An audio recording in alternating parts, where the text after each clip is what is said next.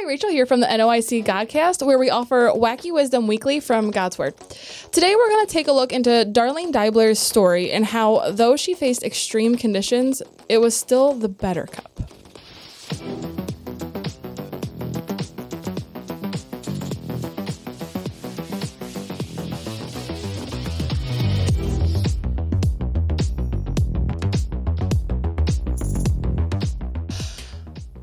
So recently I read Darlene Deibler Rose, The Evidence of Things Not Seen. It's a good book, and I want to say I recommend it because it is a good book, but it's like very uncomfortable to read. Yeah. But it was a good book. So read at your own discretion. Yeah. Okay. But in a Cliff Notes version, her and her husband were missionaries to Papua New Guinea during World War II. Mm-hmm. They were both sent, I believe that they started, like they went over there before the war, and the war started once they were there. They were both captured and put into separate prisons, and in the one prison is where her husband ended up dying. She lived for 4 years in very extreme conditions in her camp. They often had to run to the trenches any time of day or night for safety because there'd be bombings going overhead. Like they never know when it's going to happen. Yep. Food was scarce, not good. They ate, wasn't McDonald's. No, they had to eat bugs sometimes and just not good conditions. Any protein that they can get. Yeah, and it was terrible. She had they had to work. They had to keep, I don't know, like that's why they were imprisoned, or what they were doing while they were in prison was working. And the favorable job was to clean up after the pigs. Oh, that was the good job that you wanted. Yeah. She was put into solitary confinement, sentenced to death, but through God, she was released. Her story is just filled with amazing stories after amazing stories of God's provision, countless times.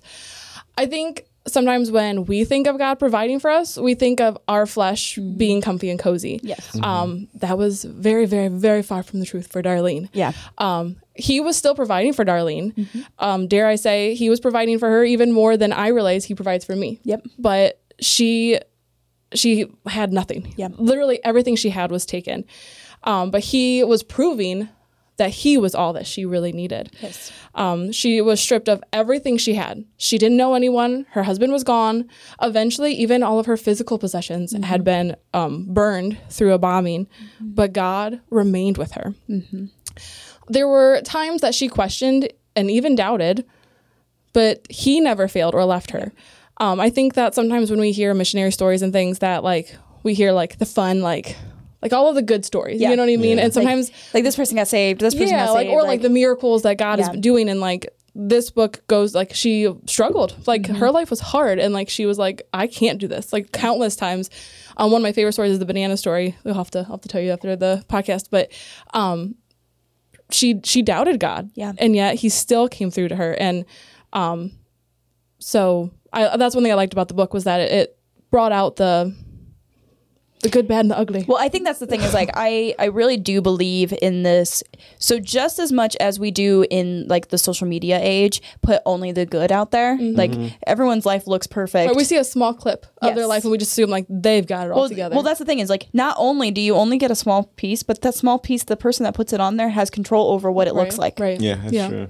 And so I think that a lot of times in ministry work, and I don't think it's wrong for missionaries to come and tell the good things because we need to know the good things. We don't want it to all be bad. But I do think that we can be blindsided by, it's just going over there. We can glamorize ministry because we'll be you go over there and you see so many people saved. And but do you think about even today we had some missionaries come and speak, and they do amazing work. And to think about, so they didn't have jobs. So they don't have their own income, of their own, that's theirs. So think about only having money that is sent to you and having to live off of that. You're relying on someone to keep you going. Not even just that. Think about the things that frivolous things that I want a McDonald's Coke. I know that you probably didn't have McDonald's Coke there, but I want a McDonald's Coke. Well, I shouldn't probably be spending these other people's money on this. Do you know what I mean? That guilt of items that we don't even we go on Amazon and buy everything that we want. They are given this money, and so to have that, even just to know that it's not your money. Does that make sense? Right. Yeah. And so I think that that's stuff that we don't even think about. We just glamorize the thought of going here and getting doing God's work is just so much fun. There's a lack of realness. Yes, and it's sad because it's not that. You know what I mean? Yeah. I think that speaking to your fact about how people want to portray a, glamorous life and everything, I think sometimes, well, not sometimes, a lot of times as Christians, when we're like witnessing to someone or something, like we tell them the good things that God has done for us, and we kind of gloss over the bad things in our life. The bad things that happened, or a lot of times we don't go into depth about how far lost we were. You know what I mean? And like kind of like that's kind of like what they need to hear. You know what I'm saying? Yeah. Because like if you just tell them like, I was doing okay and I woke up and found God and I'm doing better now. And they're gonna be like, but example, like I'm a drug addict. Yeah. Sleeping on people on their couches. Yep. You know what I mean? Like they need to know that even in those moments, God is with them. Yes. Okay. And God will provide for them. So we, even as Christians, we tend to just make like the good side of it. You know what I mean? Yeah. Exactly. And we even take like Good Friday. We often turn a blind eye to how brutally bad that day was. Not just because I always say like, yeah, that was a horrible day. And like, we don't even name Saturday. You know what I mean? It's just like, did everybody just sleep one Saturday? Yeah, like, everyone was like, you know what, I'm done. Yeah, that was a horrible Friday. I had to sleep all day. Yeah. And, you know what I mean? So, really, if a Christian is living a worrisome or a worryless life, like, are you really working for Christ? Because if you are, Satan, you're on his radar. Yes. Okay, so he's not going to let you just. Yeah. You know what I mean? He's going to be throwing all kind of rocks at you. Yep. So. And I think that's one thing. Actually, you just brought up the Good Friday thing. I remember we just went to the Veil is Torn for the Easter service, and I was speaking to someone after, and they were like, oh, I guess they probably should have let us know that, like it was going to be kind of gory for like the kids. Right. Okay. And I'm like, no, they need to know that. Right. Because we kidify a lot of things. And there's a difference between kidifying something and simplifying it. Because I do believe that kids need a simplified version of things because they can't comprehend the massive thing. We can't even comprehend a lot of things. Right. But to kidify everything really does them no favors. Right. And while it hurt to see them struggle through those things. Like I know Callan had a really hard time with it. Like it was hard to see them struggle with it, but they need to see that. They need to know that that's what happened. Yeah. And that's the same thing with this, is that she is allowing people to see in her ministry that it was not easy. Yeah. Right. It was not all fun and games. It wasn't just seeing people saved. It wasn't just, it was hard. Yeah. Well, it makes her relatable because like, I mean, I've obviously never been imprisoned for 4 years. What? Oh. Starving to death. 2 years? But 2 years. I've been in prison for 2 years. Yeah. Oh. About 10 years.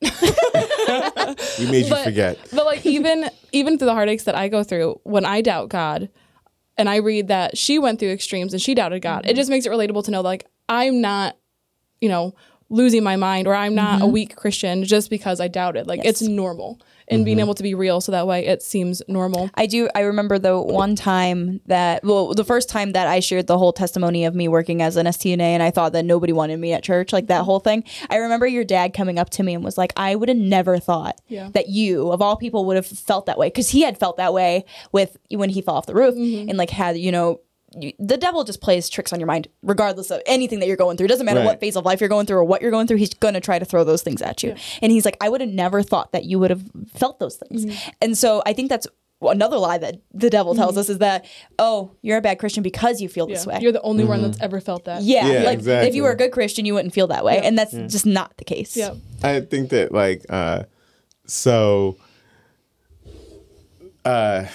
the Bible does call for us for perfection. Okay.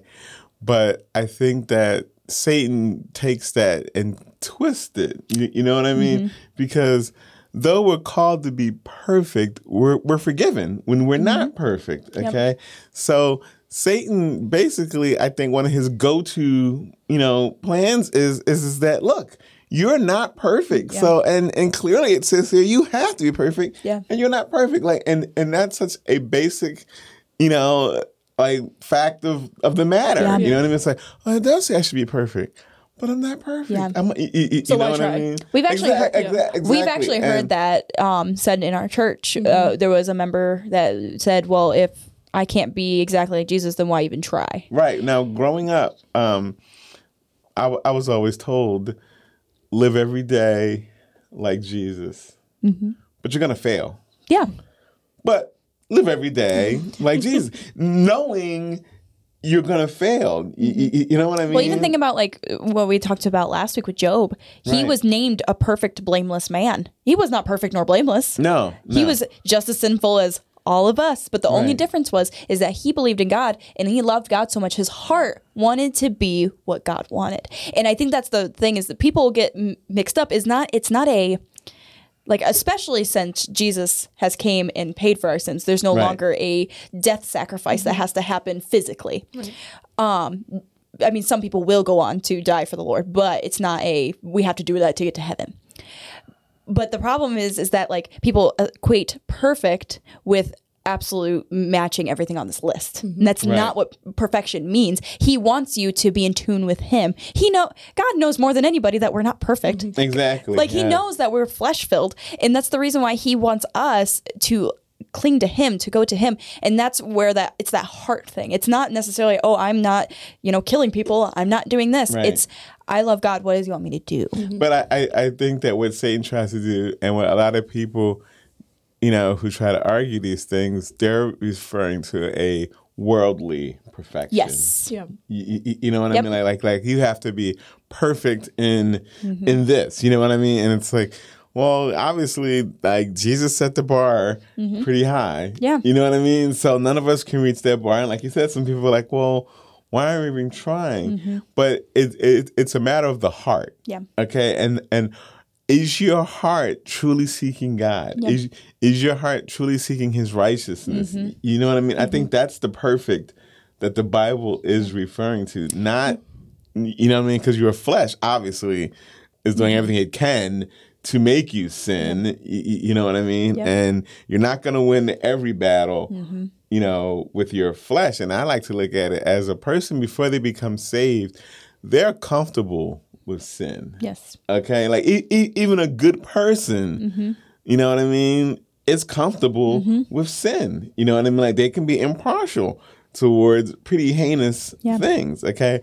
But once a person becomes truly saved, you are no longer comfortable with sin. Yes. You know what I mean? It bothers you. Yeah. Like the thought of it, you know what I mean, bothers you, though you may still do it. It bothers you. Now that you say that, it's actually pretty funny because I actually just heard somebody say the other day that we were talking about Abram and he went into Egypt and the whole thing of, lying that, his wife was his sister and that's the whole thing. But they said that the time that he was in Egypt, he did not sacrifice while he was in Egypt, which meant that he was comfortable with the sin that was happening. Right. That you just said that you got comfortable with sin. That just like brought that to me. Like he was comfortable with the sin in that season. And I think that even us as Christians, when we kind of pull away from God, we can kind of feel comfortable. There is a chastisement. It's the whole thing of you do it once, it stings a little. You do it easier. twice. It doesn't feel as bad this time. You do it 3 times. You know what I mean? Right. And so I think that's another thing that as Christians, it's not even I won't go to heaven. That's the problem, is that everybody based their entire Christianity on being able to go to heaven, and that's not what God ever called for. Exactly. God called for us to have a life abundant here. Yeah. And so that life abundant doesn't just come from, I followed this list of rules, this and this. It comes from loving him. Yeah. And I think that's where everybody gets really messed up, and they're like, oh, well, how much can I do and still go to heaven? That is, if you're asking that question, you're in the wrong business. you've got a little bit of, you've got some splainings to do. Exactly. But yeah. Back to you, man. Back to the regular schedule program. So through her doubting and questioning, God often would whisper a Bible verse in her ear. She had a lot of the Bible memorized because I don't know that she was able to have a Bible with her through the solitary confinement, but and that's what would keep her going. She survived when all odds were against her, and she made it back to the States after the war was over. when she was first leaving, she was very hurt and very angry for all that place and the people there had taken from her. And she told herself that I'm never coming back to this place. You can just think of all of the memories that she had from being there. But as they were eventually pulling away, I believe the people started chanting something to her, and she just said, I'll be back. Like, just kind of came out, and she was moved, and she was like, I do want to come back. Yeah. She had nothing to her name at that point. She was going back to America where she would get healthy again, and she could still do work for the Lord there, you know, where it's comfy and easier. But she had that desire to go back to those people. She eventually married again to Jerry Rose. And together they went back to Papua New Guinea to serve as missionaries. Through conditions that we can't even imagine, Darlene found God was enough for her when she had nothing else. Her life truly seemed bitter, but by being brought closer to God, I would have to think that she would agree that it was a better cup. How often in our lives, when things started getting taken away from us, or a little bit hard, we withdraw from God. Maybe we don't even realize it. We'll skip a day or two of reading, or maybe we'll pray a little shorter, or maybe we won't pray for a few days. When all he was wanting was to prove to us that these things we fill our lives are just that, they're fillers. He truly is all we need. He strips away piece by piece to where we're left with full contentment in him.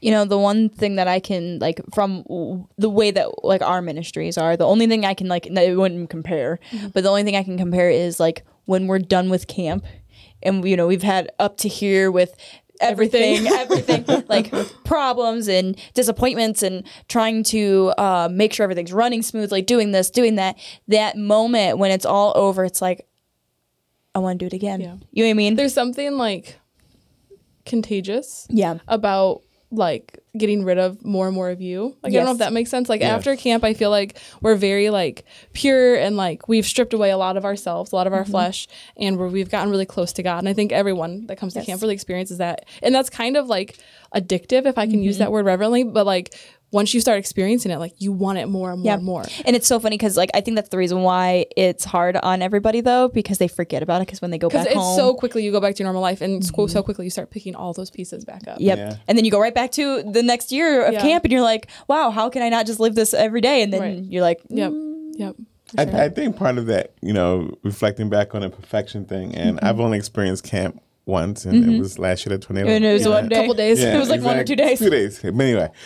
So, in preparing for camp, we're aiming for a perfect camp. I mean, if you think about it, like that's what we're trying to do. Like, you know, we have a list of we're going to do this, and everyone's going to fall in line, and everything is planned, and you know, we've crossed all our T's and dotted all of our I's before we leave. We get on the road, we get there, and something starts to go sideways. It explodes for whatever reason. Okay, right? So instead of, like, just realizing that if our heart's in the right place, you know, and we're doing this for God, when things start to go sideways, that could be God saying, listen, I appreciate your plan, but that's not my plan. So I need to make your plan go sideways to fit my plan. We've had that happen a couple times. A few times. Right. A couple times. Learned that lesson more than once. So if I say, like, the stress of things going sideways doesn't necessarily have to mean, like, a bad sideways. Okay? Because even in our own personal lives, like, we set agendas of what I want to do today, what I want to do this week, this month, this year. Okay? And God looks at our plan and is like, oh, you tried, but that's not where I need you to go. So things start to go sideways. And I think it's really important, especially, like, camp is one thing because, like, it's a really big part of our lives. It's a big part of our lives, and it's a big ordeal. Like, it's not like it's like two people getting together. You know what I mean? It's a big deal. So there is, like, planning involved, different things, and there are, to some extent, you have to be able to be quick on your feet about things because things just don't want to work out, or that, you know, things go weird. However, I think it's really important to balance the adapt, overcome, and trusting God, because as planners, we're very good at, okay, let's just pick up this, let's do this. You know what I mean? And I think that sometimes we can overstep God because God is telling us to go a different way, and we just oh, I know that this fell over and I know you knocked it over, but I'm going to fix it again. You know what I mean? Exactly. Like, I think that's what we're really good for. Now, again, I don't think that, that went bad. I guess we're just going to have to sit here for a little bit and see what's supposed to happen. But I think there are some things that we need to be a little bit more in tune with God on. It's kind of like the book.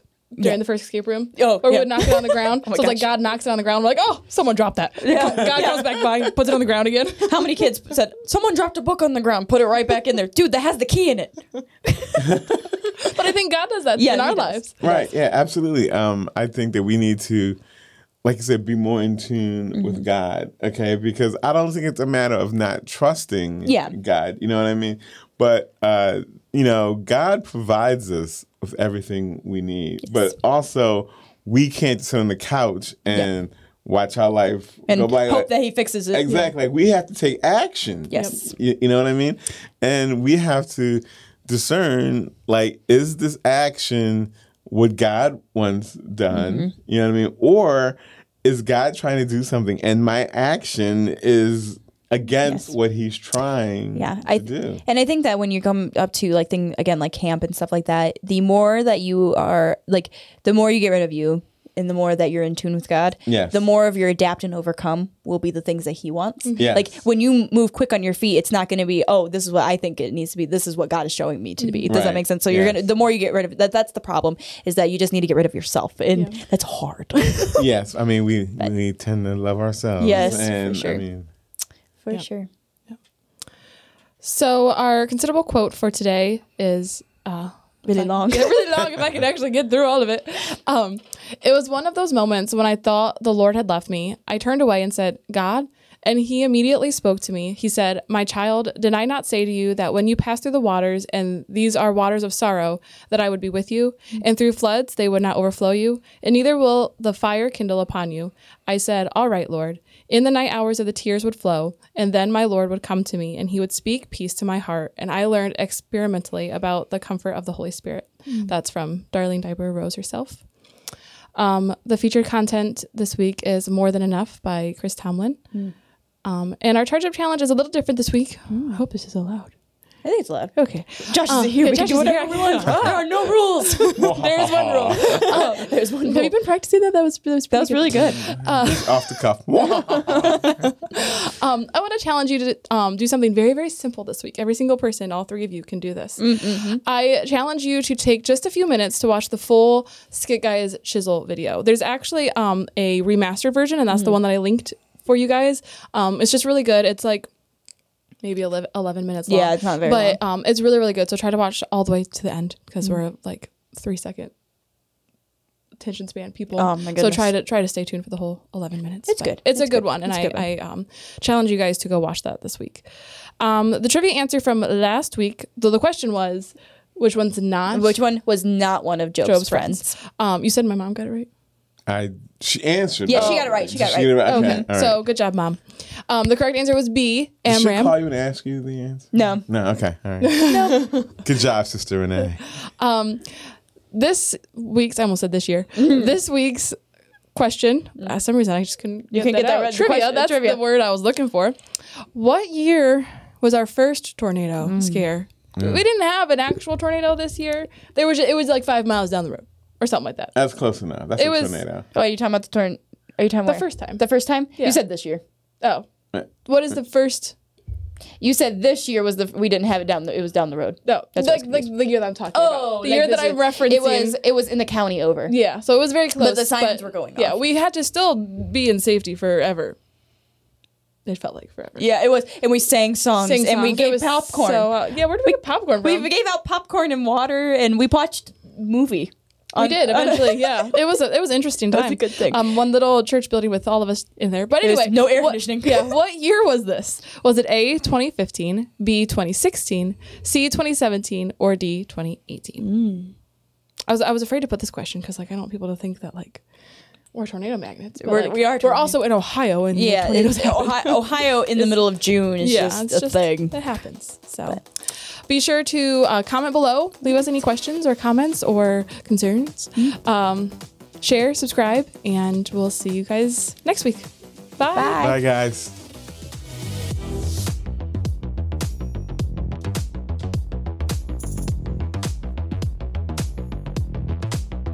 Okay, so I said this and Jacob thought it was crazy. And I need to know if I'm actually crazy. I mean, yes. 7 times 7 equals 49. Good job. That feels like a Thursday.